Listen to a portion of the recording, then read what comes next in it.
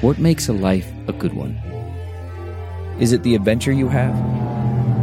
Or the friends you find along the way? Maybe it's pursuing your passion while striving to protect, defend, and save what you believe in every single day. So what makes a life a good one? In the Coast Guard, we think it's all of the above and more. But you'll have to find out for yourself. Visit gocoastguard.com to learn more. CarMax is putting peace of mind back in car shopping by putting you in the driver's seat to find a ride that's right for you. Because at CarMax, we believe you shouldn't just settle for a car. You should love your car. That's why every car we sell is CarMax certified quality, so you can be sure with upfront pricing that's the same for every customer. So don't settle. Find love at first drive and start shopping now at CarMax.com. CarMax, the way car buying should be.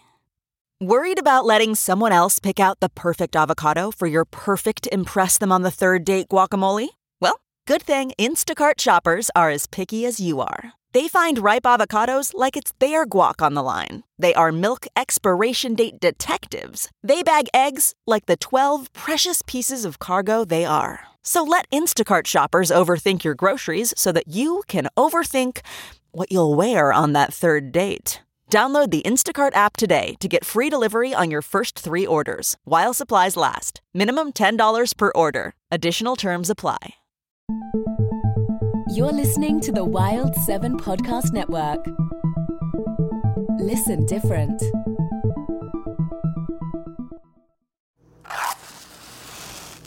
Oh, for a muse of fire that would ascend. It was the best of times. It was the worst of times. Because men groping in the Arctic darkness had found a yellow metal. I expected this reception.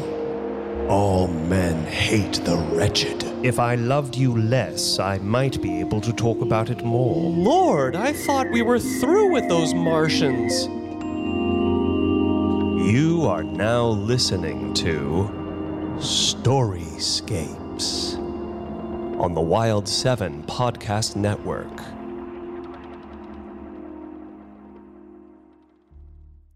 The Doll by Daphne du Maurier, performed by Alex Rogers.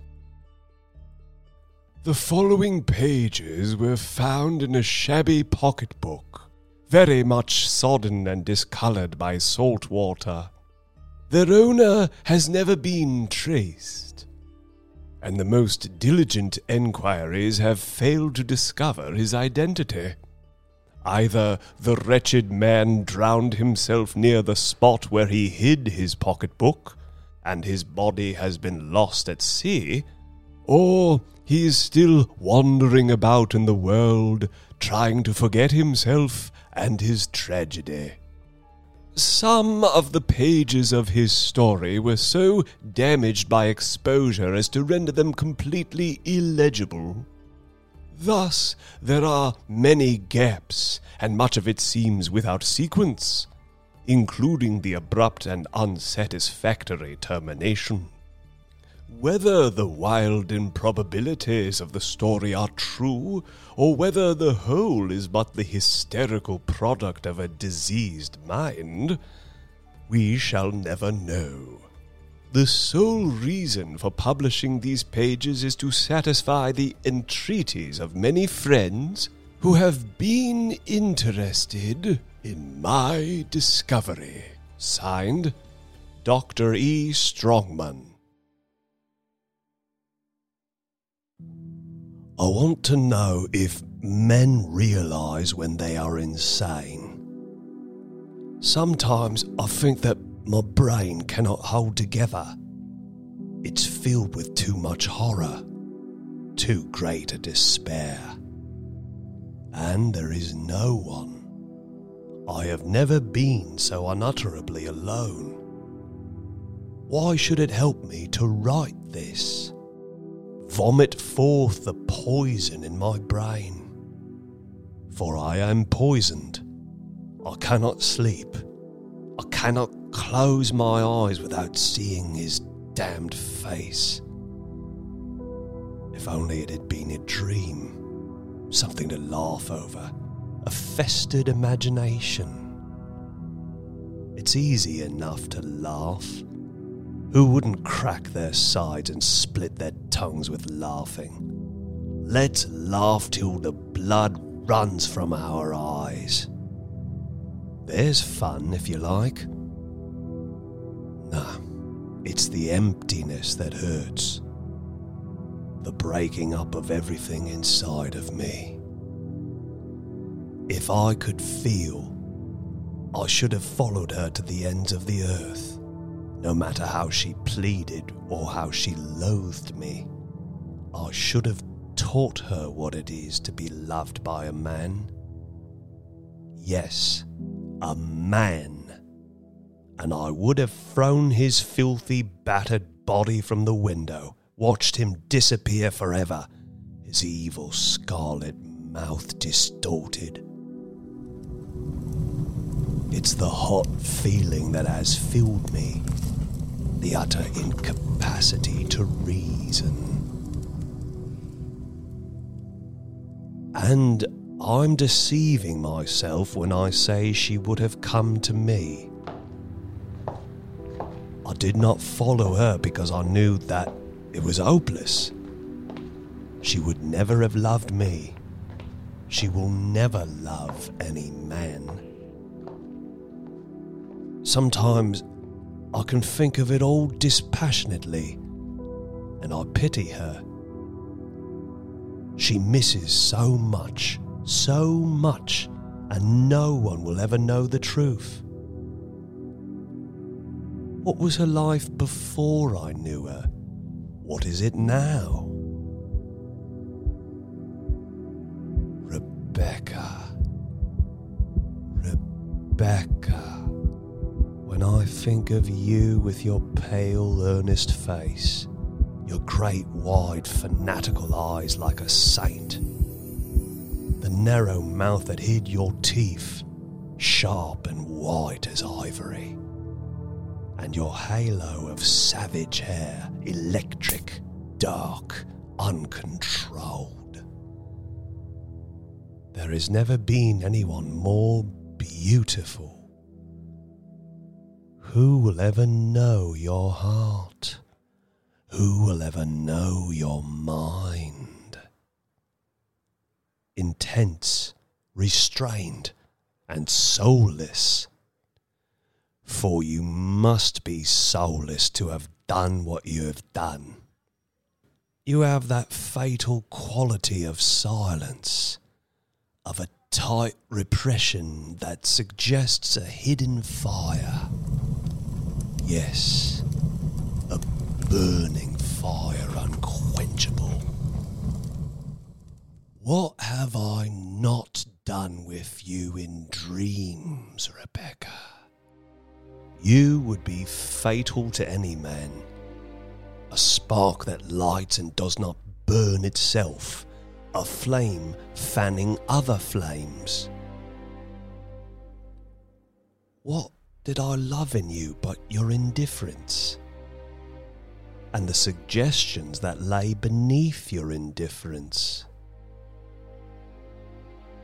I loved you too much, wanted you too much, had for you too great a tenderness.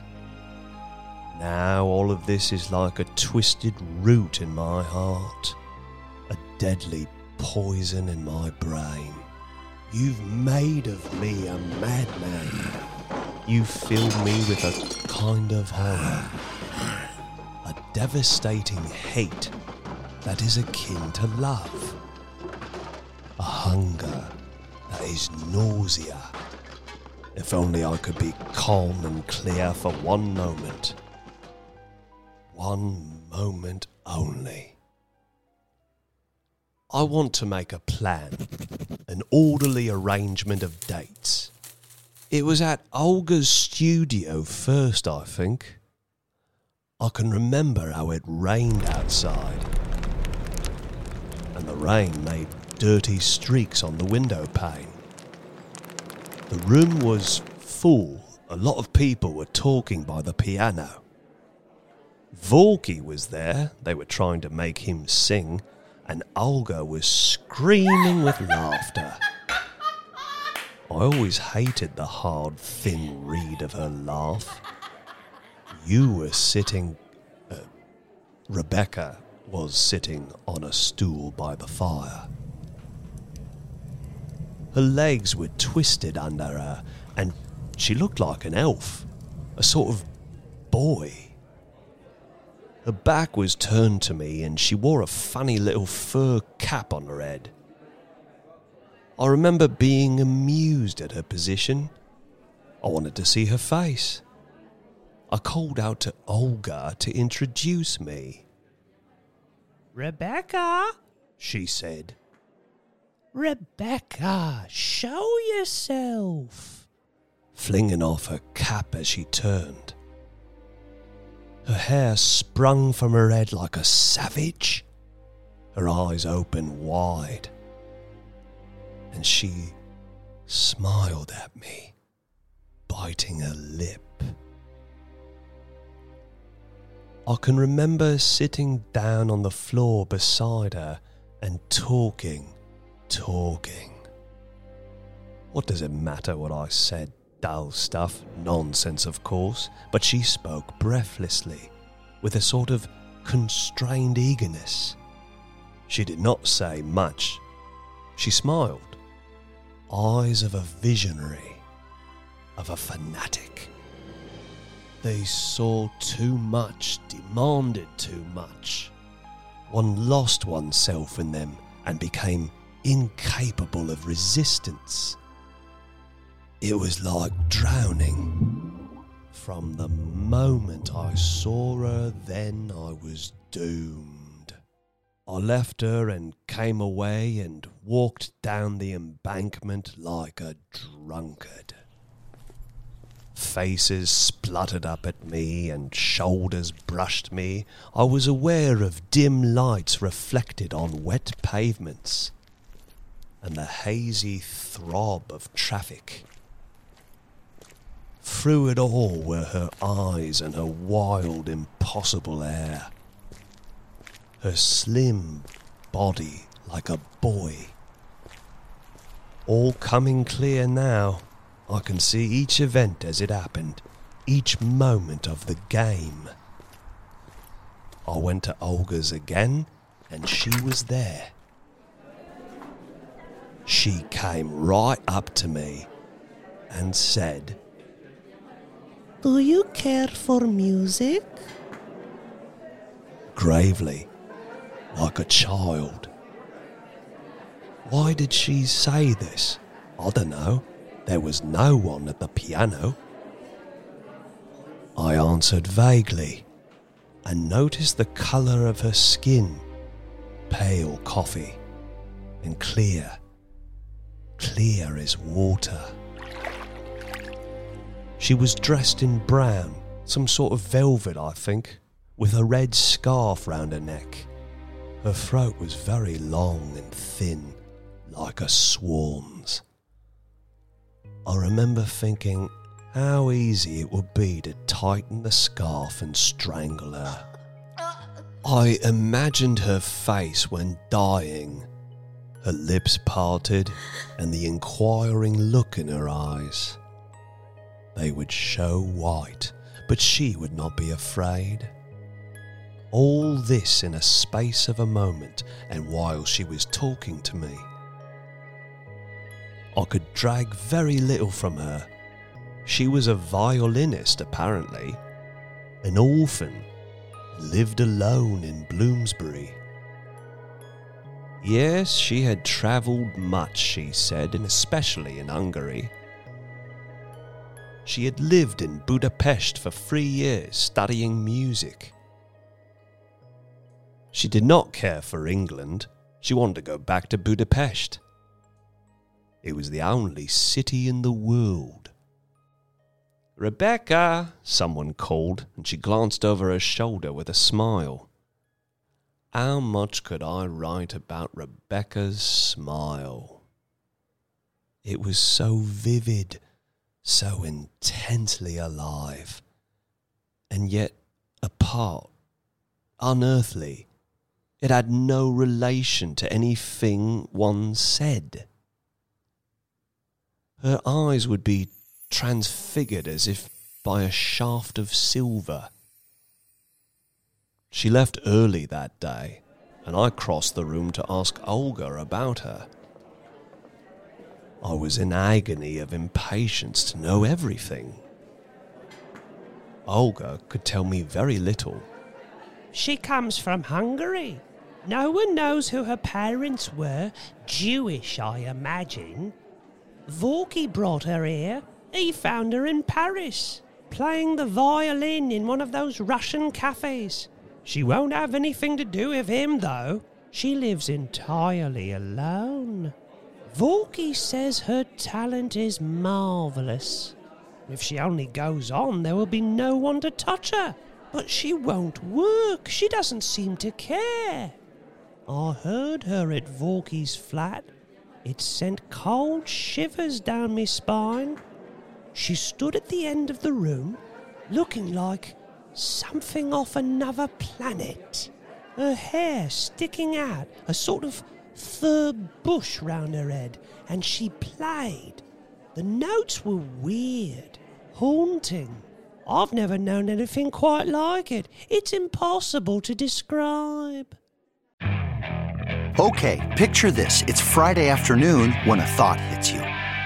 I can spend another weekend doing the same old whatever, or I can hop into my all-new Hyundai Santa Fe and hit the road.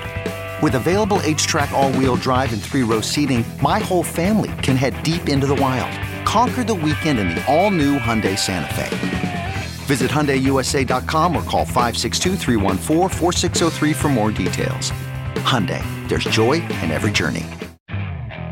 Okay, picture this. It's Friday afternoon when a thought hits you. I can spend another weekend doing the same old whatever, or I can hop into my all-new Hyundai Santa Fe and hit the road. With available H-Track all-wheel drive and 3-row seating, my whole family can head deep into the wild. Conquer the weekend in the all-new Hyundai Santa Fe. Visit HyundaiUSA.com or call 562-314-4603 for more details. Hyundai, there's joy in every journey. Welcome to Fail Better, David Duchovny's new podcast with Lemonada Media. On Fail Better, David, who has experienced both low and high-profile failures throughout his life, explores the vast world of failure, how it holds us back, propels us forward, and ultimately shapes our lives. Each week he'll chat with guests like Ben Stiller, Bette Midler, and more about how our perceived failures have actually been our biggest catalysts for growth, revelation, and even healing. Through these conversations, he hopes listeners can learn how to embrace the opportunity of failure and fail better together. Fail Better is out now wherever you get your podcasts. Once again, I left Olga's studio in a dream, with Rebecca's face dancing before my eyes. I too could see her playing the violin. She would stand straight and firm as a child, her eyes wide open, her lips parted in a smile. She was to play at Vorky's flat the following evening, and I went to hear her. Olga had not exaggerated with all her palpable, shallow insincerity. I sat like a drugged man, incapable of movement. I don't know what she played, but it was shattering, stupendous. I was not aware of anything but that I and Rebecca were together. Out of the world, away, lost in unutterable bliss. We were climbing, then flying, higher. At one time, the violin seemed to protest, and it was as if she were refusing me and I were pursuing her. Then there came a torrent of sound, a medley of acceptance and denial, a confusion of notes in which were mingled desire and sweetness and intolerable pleasure. I could feel my heart beating like the throb of some mighty vessel, and the blood pounded in my temples. Rebecca was part of me. She was myself. It was too much. It was too glorious. We had reached the summit. We could go no farther. The sun seemed to strike into my eyes. I looked up. Rebecca was smiling at me. The violin broke on a note of exquisite beauty. It was fulfillment. I leaned back exhausted on the sofa, my senses swimming. It was too wonderful, too wonderful. 3 minutes passed before I came fully conscious again.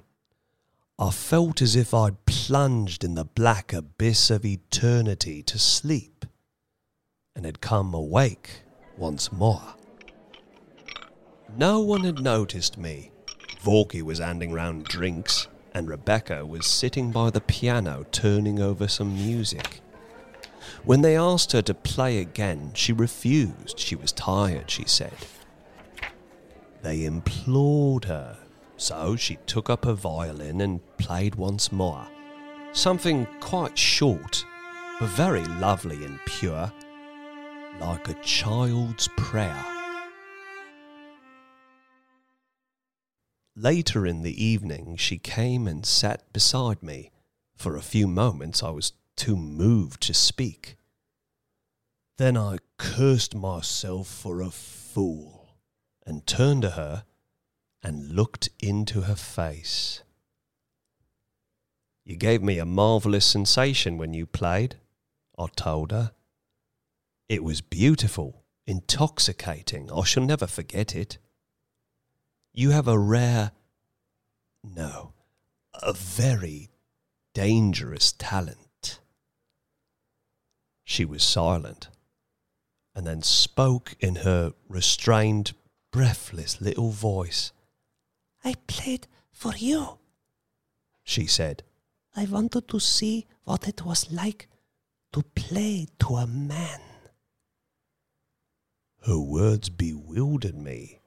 They seemed utterly inexplicable. She was not lying.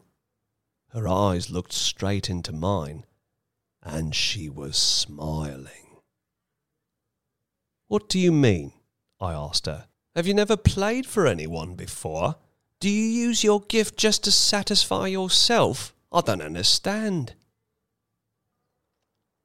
"Perhaps," she said slowly. "Perhaps it's like that. I can't explain."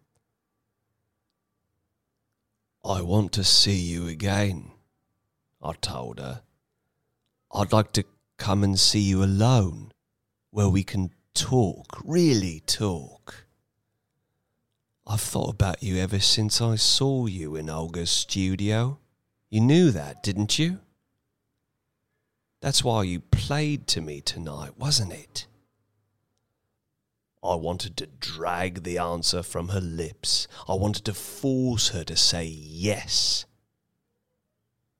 She shrugged her shoulders. She refused to be definite. It was exasperating. "I don't know," she said.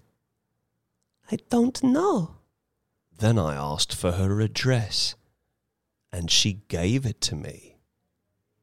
She was busy. She would not be able to see me until the end of the week. The party broke up soon after, and she disappeared. The days that passed seemed interminable. I could not wait to see her again. I thought about her ceaselessly. On Friday I could stand it no longer, so I went to her. She lived in an odd, sort of a house somewhere in Bloomsbury. She rented the top floor as a flat. The outlook was dull and dreary. I wondered how she could bear to live there. She opened the door to me herself and took me into a large bare room like a studio with an oil stove burning. I was struck by the cheerlessness of it. But she did not seem to notice anything and made me sit down in a shabby armchair. "This is where I practice," Rebecca told me. "and have my meals. It's a bright room, don't you think?"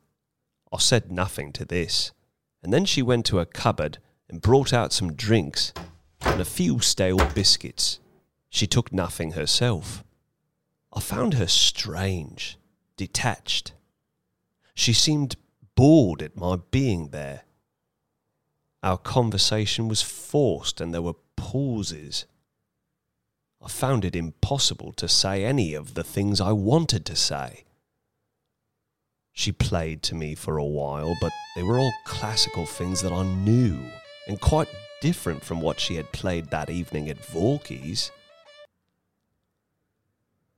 Before I left, she showed me round her tiny flat.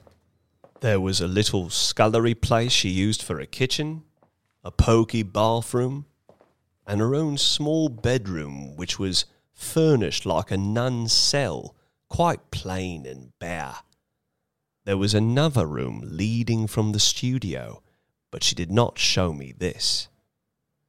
It was obviously a fair-sized room, as I saw the window from the street afterwards and watched her draw the heavy curtains across it. Note: here some pages were completely illegible, covered with blots and discoloured.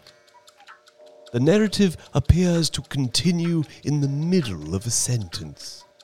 Dr. Strongman. "Not really cold," she insisted. "I've tried to explain to you that I'm odd in some ways. I've never met anyone to care for. I've never been in love. I've always disliked people rather than been attracted to them." That doesn't explain your music, I broke in impatiently. You play as if you knew everything. Everything! I was becoming maddened by her indifference. It was not natural, but calculated. She always gave me the impression of concealment.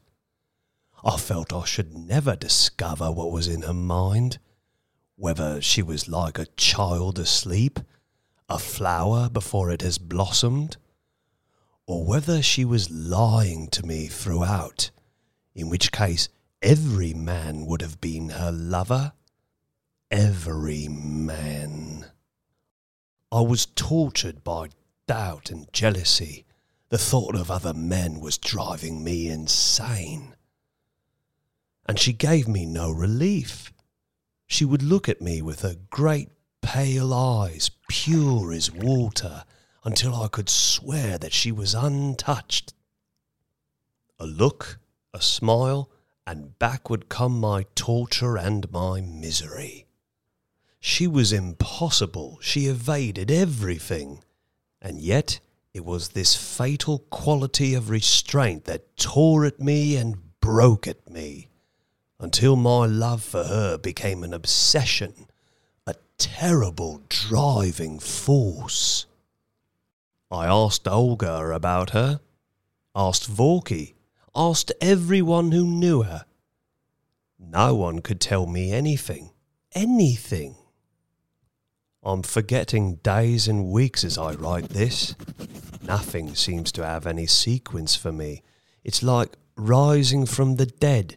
It's like being reincarnated from dust and ashes to live it again, to live my whole cursed life again. For what was my life before I loved Rebecca? Where was I? Who was I? I had better write that Sunday now. Sunday, that was really the end. And I didn't know it. I thought it was the beginning. I was like someone walking in the dark.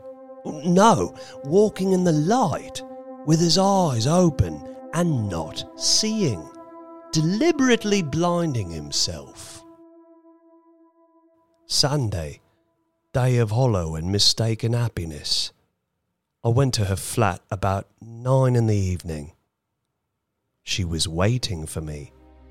She was dressed in scarlet. Odd, strange clothes that only Rebecca could wear. She seemed excited, intoxicated. She ran about the room like an elf. Then she sat down at my feet with her legs tucked under her and held out her thin brown hands to the stove. She laughed and giggled childishly. She reminded me of a mischievous child planning some naughtiness. Then all at once she turned to me, her face pale, her eyes strangely alight. She said, Is it possible to love someone so much that it gives one a pleasure, an unaccountable pleasure to hurt them? To hurt them by jealousy, I mean, and to hurt oneself at the same time. Pleasure and pain. An equal mingling of pleasure and pain. Just as an experiment, a rare sensation. She puzzled me, but I tried to explain to her what was meant by sadism. She seemed to understand and nodded her head thoughtfully once or twice. Then she rose and went slowly across the room to the door I'd never yet seen opened. She looked oddly pale as she stood there, her mass of queer savage hair springing from her head, her hand on the knob of the door. I want to introduce you to Julio, she said. I left my chair and went towards her. I had no idea what she was talking about. She took my hand and then opened the door. I saw a low, round-shaped room whose walls were draped with some sort of velvet hangings as if to deaden any sound, and long, thick curtains were drawn across the window. There was a log fire, but it had burnt very low. Near the fireplace was a divan, covered with cushions thrown anyhow, and the only light came from a small shaded lamp, thus leaving the room in half darkness. Okay, picture this. It's Friday afternoon when a thought hits you. I can spend another weekend doing the same old whatever, or I can hop into my all-new Hyundai Santa Fe and hit the road. With available H-Track all-wheel drive and 3-row seating, my whole family can head deep into the wild. Conquer the weekend in the all-new Hyundai Santa Fe. Visit HyundaiUSA.com or call 562-314-4603 for more details. Hyundai, there's joy in every journey. Okay, it's time to commit. 2024 is the year for prioritizing yourself. Begin your new smile journey with Byte, and you could start seeing results in just 2 to 3 weeks. Just order your at-home impression kit today for only $14.95 at Byte.com. Byte clear liners are doctor-directed and delivered to your door. Treatment costs thousands less than braces, plus they offer financing options, accept eligible insurance, and you could pay with your HSA, FSA. Get 80% off your impression kit when you use code WONDERY at Byte.com. That's BYTE.com. Start your confidence journey today with Byte. Look around. You can find cars like these on AutoTrader. New cars, used cars, electric cars, maybe even flying cars. Okay, no flying cars, but as soon as they get invented, they'll be on AutoTrader. Just you wait. AutoTrader. There was one chair in the room, and this was facing the divan.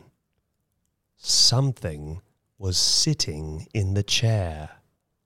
I felt an eerie, cold feeling in my heart, as if the room were haunted. "What is it?" I whispered.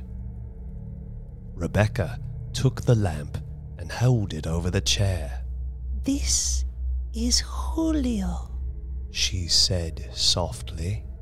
I stepped closer and saw what I took to be a boy of about 16, dressed in a dinner jacket, shirt and waistcoat, and long Spanish trousers. His face was the most evil thing I have ever seen. It was ashen pale in colour, and the mouth was a crimson gash, sensual and depraved. The nose was thin, with curved nostrils, and the eyes were cruel, gleaming and narrow, and curiously still.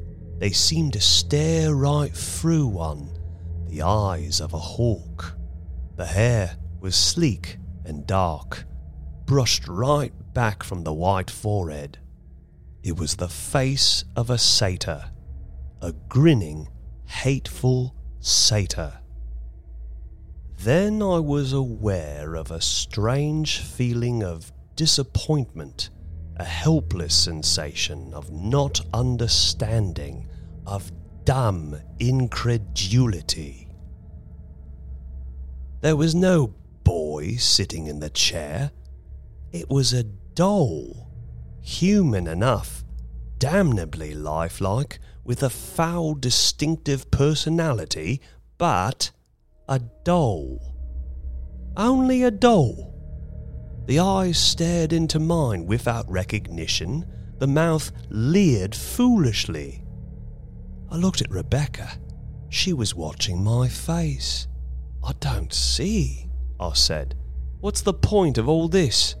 Where did you get this loathsome toy? Are you having a joke with me?" I spoke sharply.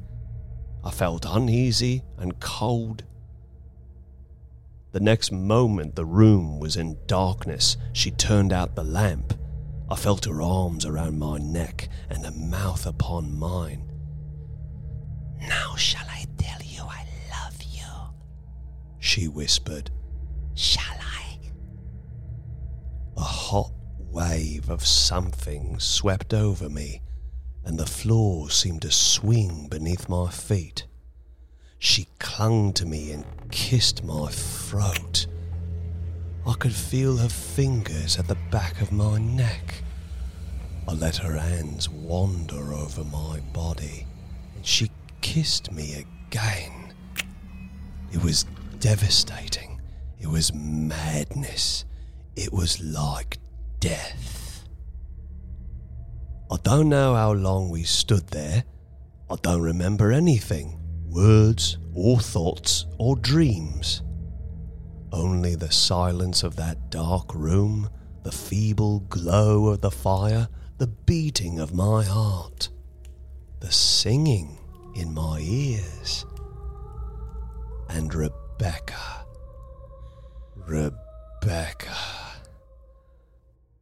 When and whether hours had passed or years, I cannot tell. When I raised my eyes above her head, I looked straight into his eyes. His damned doll's eyes. They seemed to squint at me and leer. One eyebrow was cocked, and his crimson, treacherous mouth was twisted at the corner. I wanted to leap at it and smash its beastly, grinning face, trample on its sordid human body. Was Rebecca mad to keep such a toy? What was her motive? Where had she found it? But she would not answer my questions. "Come away," she said, and dragged me from the room, back once more into the hard, glaring light of the bare studio. "You must go now," she said breathlessly. "It's late. I had forgotten." I tried to take hold of her. Once more, I wanted to kiss her again and again. She surely did not mean me to go now. "Tomorrow," she said impatiently.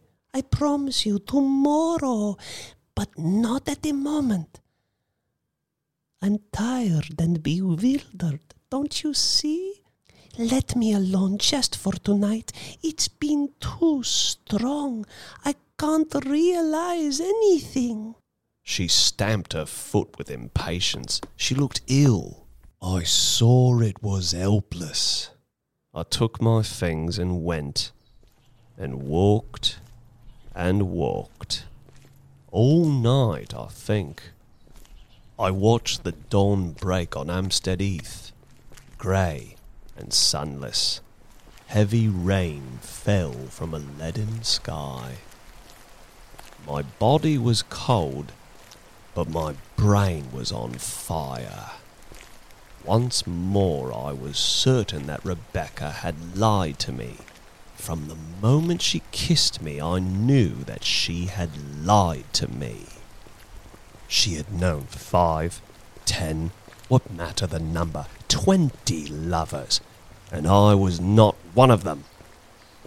No, I was not one of them. I found myself near Camden Town. Buses rumbled along the streets. It was still raining. People straggled past me, their figures bent under umbrellas. I found a taxi somewhere and went home. I got into bed without undressing and slept. I slept for hours. When I awoke, it was dark once more. It must have been about 6 in the evening. I remember washing mechanically, and then once more walking in the direction of Bloomsbury. I reached the flat and rang at her bell. She let me in without a word and then sat down in the studio before the oil stove. I told her I was going to be her lover.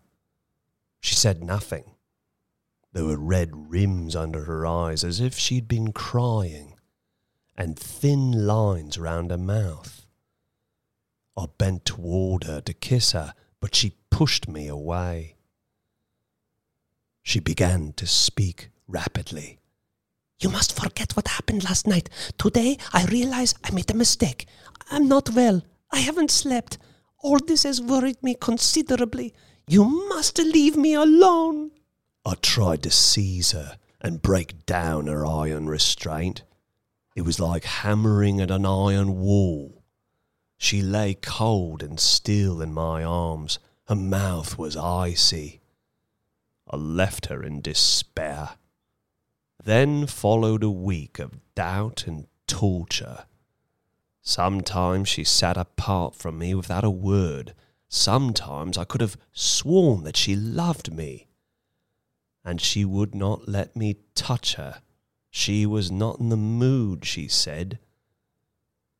I must wait until she wanted me again. I must wait in suspense, in agony. She never mentioned Julio. We never went into that room again. I asked her what she'd done with him. I wanted to know what was at the back of it all. She would answer evasively and change the subject. It was useless to press her. She was maddening. She was intolerable. And yet I could not keep away from her. I could not live without her. One evening she would be gentle and affectionate. She would sit at my feet and talk about her music, about her future plans. She was always changing. She was never the same. I felt hopeless. My position was ridiculous, but what was I to do? She had become a madness to me, an obsession. I've now come to the last evening, the very last. Then crash, blankness, the depths of hell, and desolation. Utter desolation.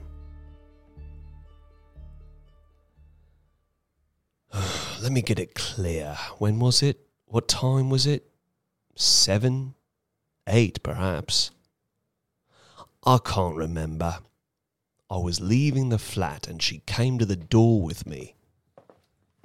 She suddenly put her arms round me and kissed me. There have been men in arid deserts where the sun has so disfigured them that they have become things of horror, parched and blackened, twisted and torn. Their eyes run blood, their tongues are bitten through, and then they come upon water. I know, because I was one of their number. Laugh at all these comparisons, call me a madman, but the laugh is on my side. There are women, but you have not kissed Rebecca, you cannot know. You are a fool asleep. You have never begun to imagine. Note, much of this seems completely unintelligible, and the quarter page that follows consists of nothing but broken sentences and half-formed ideas. Then the narrative continues. It was shattering.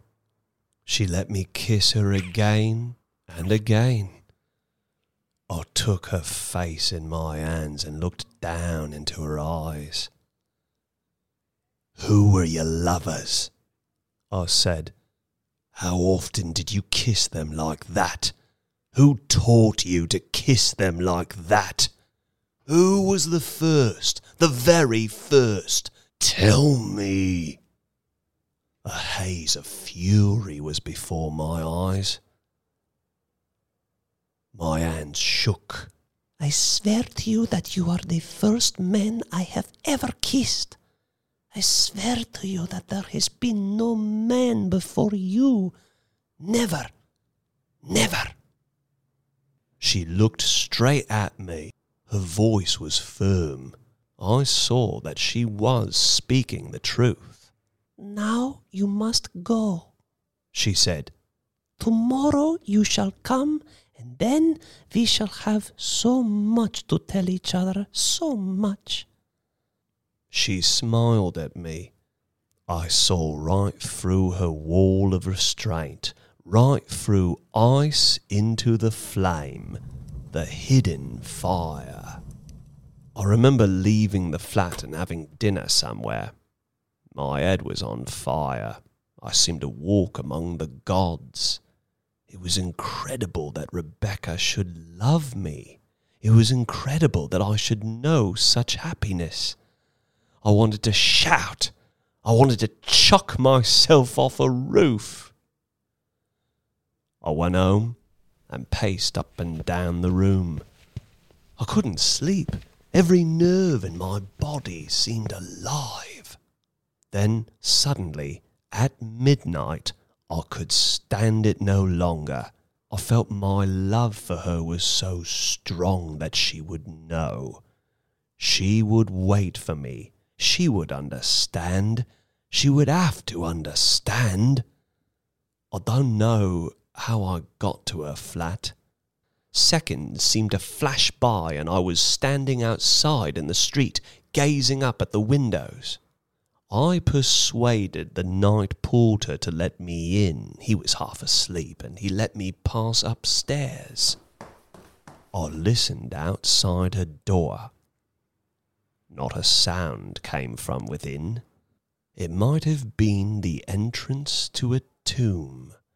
I put my hand on the doorknob and turned it slowly. To my surprise, it was not locked.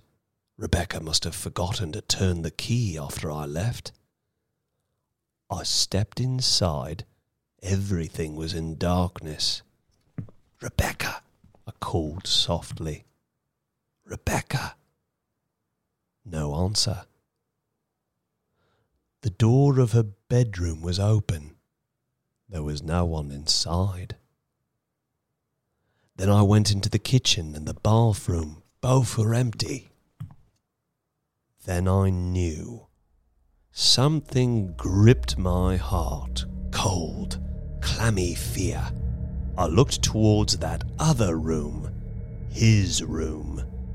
Julio's room. I knew that Rebecca was in there, with the doll, with Julio. I felt my way across the room and beat against the door. It was locked. I kicked against the panel and tore at it with my nails. It gave way beneath my weight. I heard a cry of fury from Rebecca, and she turned on the lamp. Oh, Christ, I shall never forget her eyes, the terrible light, the unholy rapture in her eyes, and her ashen face. I saw everything, the room, the divan. I knew everything. I was seized with deadly sickness, a terrible despair. And all the time his vile, filthy face was looking at me. His eyes never left me, staring with a lifeless, glossy immobility. The wet, crimson mouth was sneering. The sleek, dark hair hung in streaks across his cheek. He was a machine. Something worked by screws. He was not alive, not human, but terrible, ghastly. And Rebecca turned to me. Her voice was cold, apart, unearthly. And you expect me to love you? Don't you see that I can't? I can't. How can I care for you or any man? Go away. Leave me. I loathe you. I loathe you all. I don't need you. I don't want you. Something cracked inside my heart. I turned away. I left them. I left them alone. I ran into the street. Tears were pouring down my face. I sobbed aloud. I shook my fist at the stars. And that is all. There is no more to say, no more to tell. I went the next day and she had gone. They'd both gone. No one knew where she was. I asked everyone I saw. No one could tell me. Everything is dim. Everything is useless. I shall never see Rebecca again. No one will see her again. It will always be Rebecca and Julio. Days will come, and nights, and nothing. They will haunt me. I shall never sleep. I'm cursed. I don't know what I'm saying, what I'm writing. What am I going to do? Oh God, what am I going to do? I can't live. I can't cope.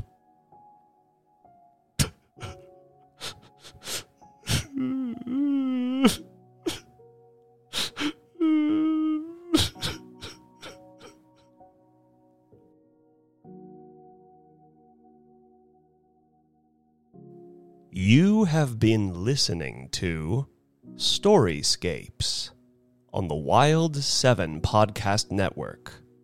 The story you have just heard is The Doll by Daphne du Maurier. Performed by Alex Rogers. Sound designed by Emily Zapata. Opening theme music by Inca Rose. Produced by Chris Trull. Keep listening for more Storyscapes.